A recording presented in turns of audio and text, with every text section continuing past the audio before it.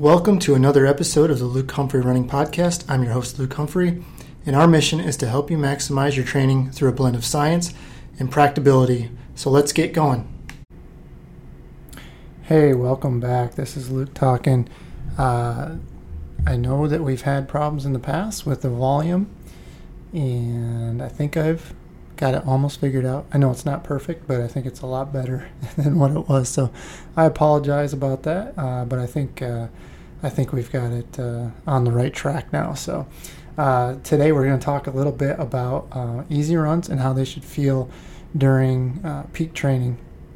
And lucky for me, I have the Facebook group, the Luke Humphrey Running Community. That's a free public group that really anybody can join. Just answer some questions and then you'll automatically be accepted in, or I can make sure you're not a bot, as my daughter would say, and make sure you're okay to put in. But in any case, I get a lot of content and get a lot of questions from folks. And my boy Phil, I've never met Phil, but he's actually posted a couple of good questions for me, and been able to get some good questions. And this is from him again. This is, I think, the second one we've used on for an episode. So he asks, once well into the plan, do your easy days truly feel easy? You know, and like I said, this was asked by one of our Facebook members, but I think he was hinting at his workouts were okay, but easy runs were now kind of an issue, being stiff, sore, a little bit sluggish. So, and as others noted in their responses to Phil, they felt like it took miles for them to warm up and shake these feelings, at least to an extent. But they're, so these are big concerns for sure. But if you've never, I think a lot of it too is that if you've never been in this situation before, it's hard to differentiate. So it could be easy to confuse hard training with going overboard. And if you've never been here, that might be something that you can't differentiate from, or you don't know how to differentiate from, especially with marathon training. So the short answer to Phil is yes. I think it's completely normal. Those easy days following a big workout can be brutal. And if you were to look at my training logs, it would be common to see an easy day following a workout day that looked something like first mile 8 minutes, then 7:45, then 7:30, and then you got past that 3 mile mark, and runs would be under the miles would be under 7 minute pace for the rest of the way. And when I was training at peak volume, there'd be about a 6-week block where it would be really tough. They could be really tough for the psyche if I were to judge my marathon capabilities on how my easy runs were going, right? So we hit those workouts and we think that the easy run's going to feel pretty darn comfortable, and in reality that's not the case at all. So as others noted, the easy days were harder than the workout days, and I can definitely attest to that.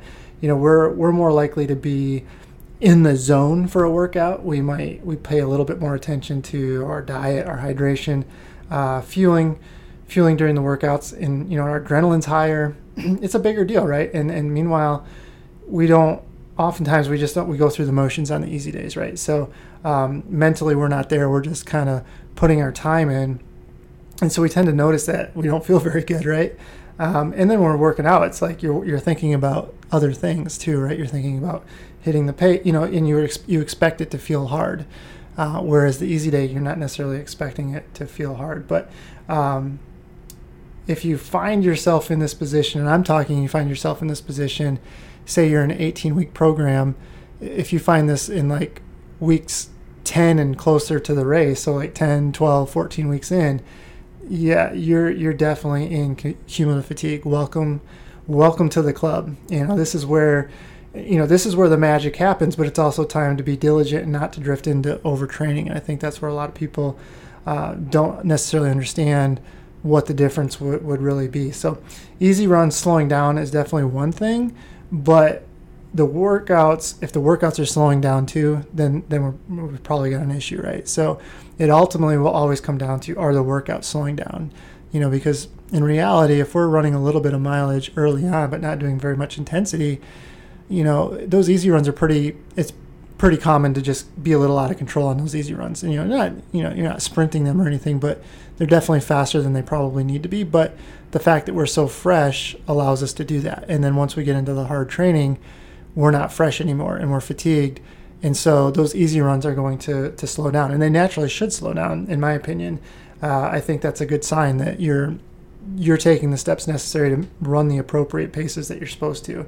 But the key thing here is you just can't panic, right? You can't judge how your easy runs were when you were fresh compared to when you got a lot of junk in your legs. So the big question becomes, how do we combat this? And unfortunately, there's no magic pill here, but we can address the symptoms a little bit. So the first thing is be on point with recovery, nutrition, and hydration. I know I say this all the time, but it's a thing that I see that's overlooked all the time. That stiffness and soreness means that there's tissue damage, and it can't repair without the right fuel and in the right volume. So make sure you're focusing on that, and then do it, and I'd even add to the right window too. So that 30 minutes after a hard workout's really important for jump starting that repair process. If I do a workout in the morning, then I will do some foam rolling or some light stretching in the hours afterwards. So like in the evening. So if I work out in the morning, I'll try to do some light stretching or foam rolling in the evening. And then the hours in between, you really want to make sure you're focusing on those fluids and getting the recovery nutrition in that you need, getting the right carbohydrate, getting the right protein, and getting all those things taken care of, so that you can actually allow your muscles to repair from the damage that you've done to them. My foam rolling isn't going to be super hard, but we will try to flush things out and work on the trouble spots. So for me, it's going to be calves, quads, hip flexors, things like that. That's where I tend to get the most of it. I'll do a dynamic warm-up before a run. I've gotten a lot better at that as I've gotten older. This might be as simple as a few bodyweight squats and some leg swings, just to open up the range of motion and kind of bridge that gap between rolling out of bed and going for a run. It's a big shock to the body to do that. And if we're super sore and super stiff from workout the day before, then that makes it more difficult. So that can actually just kind of get you loosened up, ready to roll a little bit. They don't have to be long, just a couple of minutes. Don't expect a miracle here, but it can shorten up the warm-up time you need. So maybe instead of kind of feeling, dreaded air quotes, normal after 3 miles, maybe we can reduce that down to taking a mile or so to warm up. And then just that there's not that as big of a range between the start of your run and then when you get warmed up and into your settled in pace. So the last thing I'd say about this is that being in this space is not bad. And to me, it means that you are in a place where you are challenging yourself beyond your normal comfort zone. And like I said, this is where the growth actually happens. So if you monitor it correctly, this is where the big adaptations will come. You're basically taking yourself to that line, but then taking care of the things we just talked about, the three areas we talked about. You kind of pull yourself back off that line. You never fully go over that. And if you can manage that, then you're going to get all those adaptations, because you're doing the hard work, but you're also recovering from the hard work and allowing your body to recover from the hard work. And that's where ultimately you're going to see those big improvements. So again, your biggest indicator here is going to be if your performance decreases or not. So like I said, if your easy runs are slowing down, but your workouts are okay, then to me that's the pure definition of cumulative fatigue, right? And again, this is like in the last 4, 6, 8 weeks of the marathon, especially if you're in a longer bit of a program. That's where you're going to feel that. But if it's all of a sudden everything's kind of trending downward, then we need to be a little bit more careful. We need to kind of take a look at what's going on. In my recent podcast, look at the carbohydrate, look at your iron levels. Maybe those are sources of fatigue. A lot of times it's going to come from those little things like nutrition and hydration, and really just not allowing yourself the opportunity to recover from what you need to do. And I will say this too, I think if you're doing the classic plans, that Tuesday, Thursday workout is tough for a lot of people, right? Because it's one thing to do that, but I think if you're not used to that volume, then adding another day of recovery in there is pretty important. And that's kind of why I made the alternator plans, and and I've gone and moved some things over to like a 9-day cycle. And we've actually, when I was training hard, running 140 miles a week, I was on a 9-10 day cycle, and that worked out a lot better for me. But obviously, you have to have a lot more time during the week, and some people just don't have that time And it's going to make it worse, actually, if we try to fit more in during the week. So, but the alternator plan works really well for that. So, again, the alternator plan would really be 1 week you do the traditional Tuesday, Thursday, Sunday, and you come back the next week and you do like a Tuesday, Saturday type of thing. So, like if you look at the Hanson's Marathon Method, the classic plans that Kevin Keith made, you basically will go Tuesday, Thursday, and then Sunday's a long run. But every other week, it's a shorter long run. So, like if you're in that point where you're doing a 15, 16 mile long run, it might go 15 1 week, and then you go down to 10 the next week, and then you go up to 15 or up to 16 the next week. So every other week you kind of have a break from a traditional long run. And to me, that's the perfect opportunity. So that week where you have the big long run would stay normal. But then I've got it so that instead of the next week where we just do Tuesday and Thursday, you have Friday, Saturday, Sunday really kind of recover. And Monday, I would actually spread those two more intense days out and give you like a Tuesday, Saturday type of thing. And then that still gives you Sunday and Monday to recover before you go back into an SOS on Tuesday. So those plans are available on Final Surge. You can go to just finalsurge.com/training plans, and then we're the very first people on there. You'll see the Luke Humphrey running with the H-wings on there, and you can take a look at all those plans. I mean, a lot of different options, and we definitely do them by weeks and volume, and then I label them alternators. So there's a lot of different options on there for you, but they would be like a traditional 18-week plan, but just set up alternating those weeks that I just described. So, but anyway, but overall, I think the big thing is, you look at how well you're recovering, how well you're handling the hydration and nutrition and things like that. But don't expect, like, to me, that's, like I said, that's a very normal thing to be in when those easy days feel pretty stiff and sore. The other point I was going to make on that was also that that Tuesday, Thursday, sometimes an easy run in between there actually helps. And if you really want that day off, that's fine. Maybe go for a walk or a really light bike ride or something like that, just to kind of get the legs turning a little bit on that Wednesday. That's traditionally an off day, and that it's actually helped a lot of people kind of keep their legs moving, and actually helps them feel a little better when they come back to the SOS on Thursday.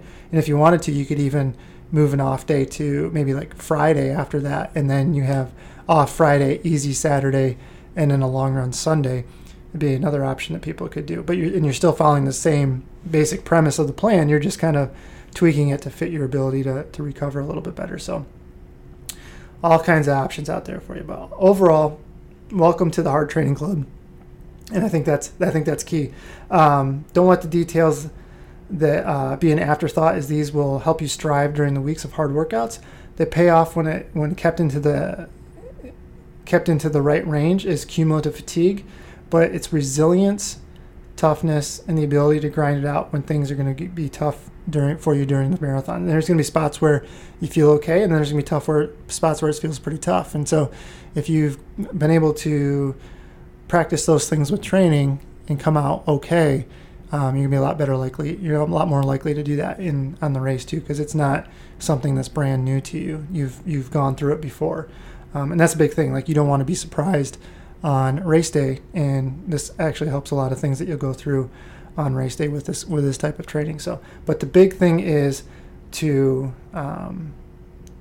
recognize the difference, I guess. So if you're stiff and sore, but it loosens up during the run, that's good, right? That to me, that's typical hard training, stiffness and soreness, and you're just loosening up. But on the flip side of that, if you're in a position where you have sharp pains, a limp, or pain that gets worse as you run, and that's a big thing. Pain that gets worse as you run is always a bad sign. Then it's time to take a step back and get some answers, whether you go see a doctor, you get some blood work drawn. If you're limping, it's pretty obvious that you have an injury. And then you need to make sure you're seeing the right people. And then I would also say, if you're in that position, then you need to stop it right away. Get those answers as soon as you can, because the more you drag it out, the worse it's going to be. And so you could potentially take yourself from a position where if I stop now and get answers, I can still piece it together and run on race day. But more times than not, if you just keep pushing through and say, well, the telltale sign is when you see somebody who starts out a segment, they're fresh, they feel good, and then by the time you get like to within 4 or 6 weeks. Now they're wearing compression socks. They got they're KT taped up from head to toe. They getting the foam roller out. They got the stick out. They got the little the massagers out, and they're doing this all before a run just so that they can go run. That's a pretty good sign that you're probably injured, right? And so keep those things in mind. But like I said, if you try to deny it to yourself, if you have those sharp pains and it gets harder to run, paces fall off, you're limping, things like that. Like I said, get those answers right away, and it might be something that's salvageable. But I can tell you that if you keep pushing, it's probably not going to be salvageable, because then what's going to happen is you're going to push through for another week or so. Then you're going to be in a point where you can't run at all, and so then you're going to say, well, I'll take 2 weeks off and I'll still try to run, and then it's a snowball effect, and it usually never ends well. But that's another story for another day, and that's something we can talk about later on. But for now, if it's just general soreness, it's not a sharp pain, it loosens up when it runs, you're just running a little bit slower, and you're 4 to 6 weeks out from your race, maybe even 8 weeks out, to me that's just hard training, and that's really part of cumulative fatigue. So that's another good thing to take with you, is that's because cumulative fatigue is always hard to define. That's a big part of it right there that we're talking about. So for Phil and all the others that responded onto his thread, I think it is perfectly normal, and it sounded like a lot of people handled it very well. But the key there is you can't get caught up in the pace. Just treat it as an easy run. It's time on your feet. You don't have to be super fast on these. It's more about making sure your workouts are quality, and then saving it for race day. So that's it for now. Easy days are hard when they're in the middle of a marathon training segment. That's the key takeaway. All right, guys. Well, thanks for listening. If you want to go check out some training plans, finalsurge.com/training plans, and we are the very first button to select from Luke Humphrey Running, H-Wings, black and white print. So check those out for me, and we'll talk to you later. All right, see you guys. Bye-bye.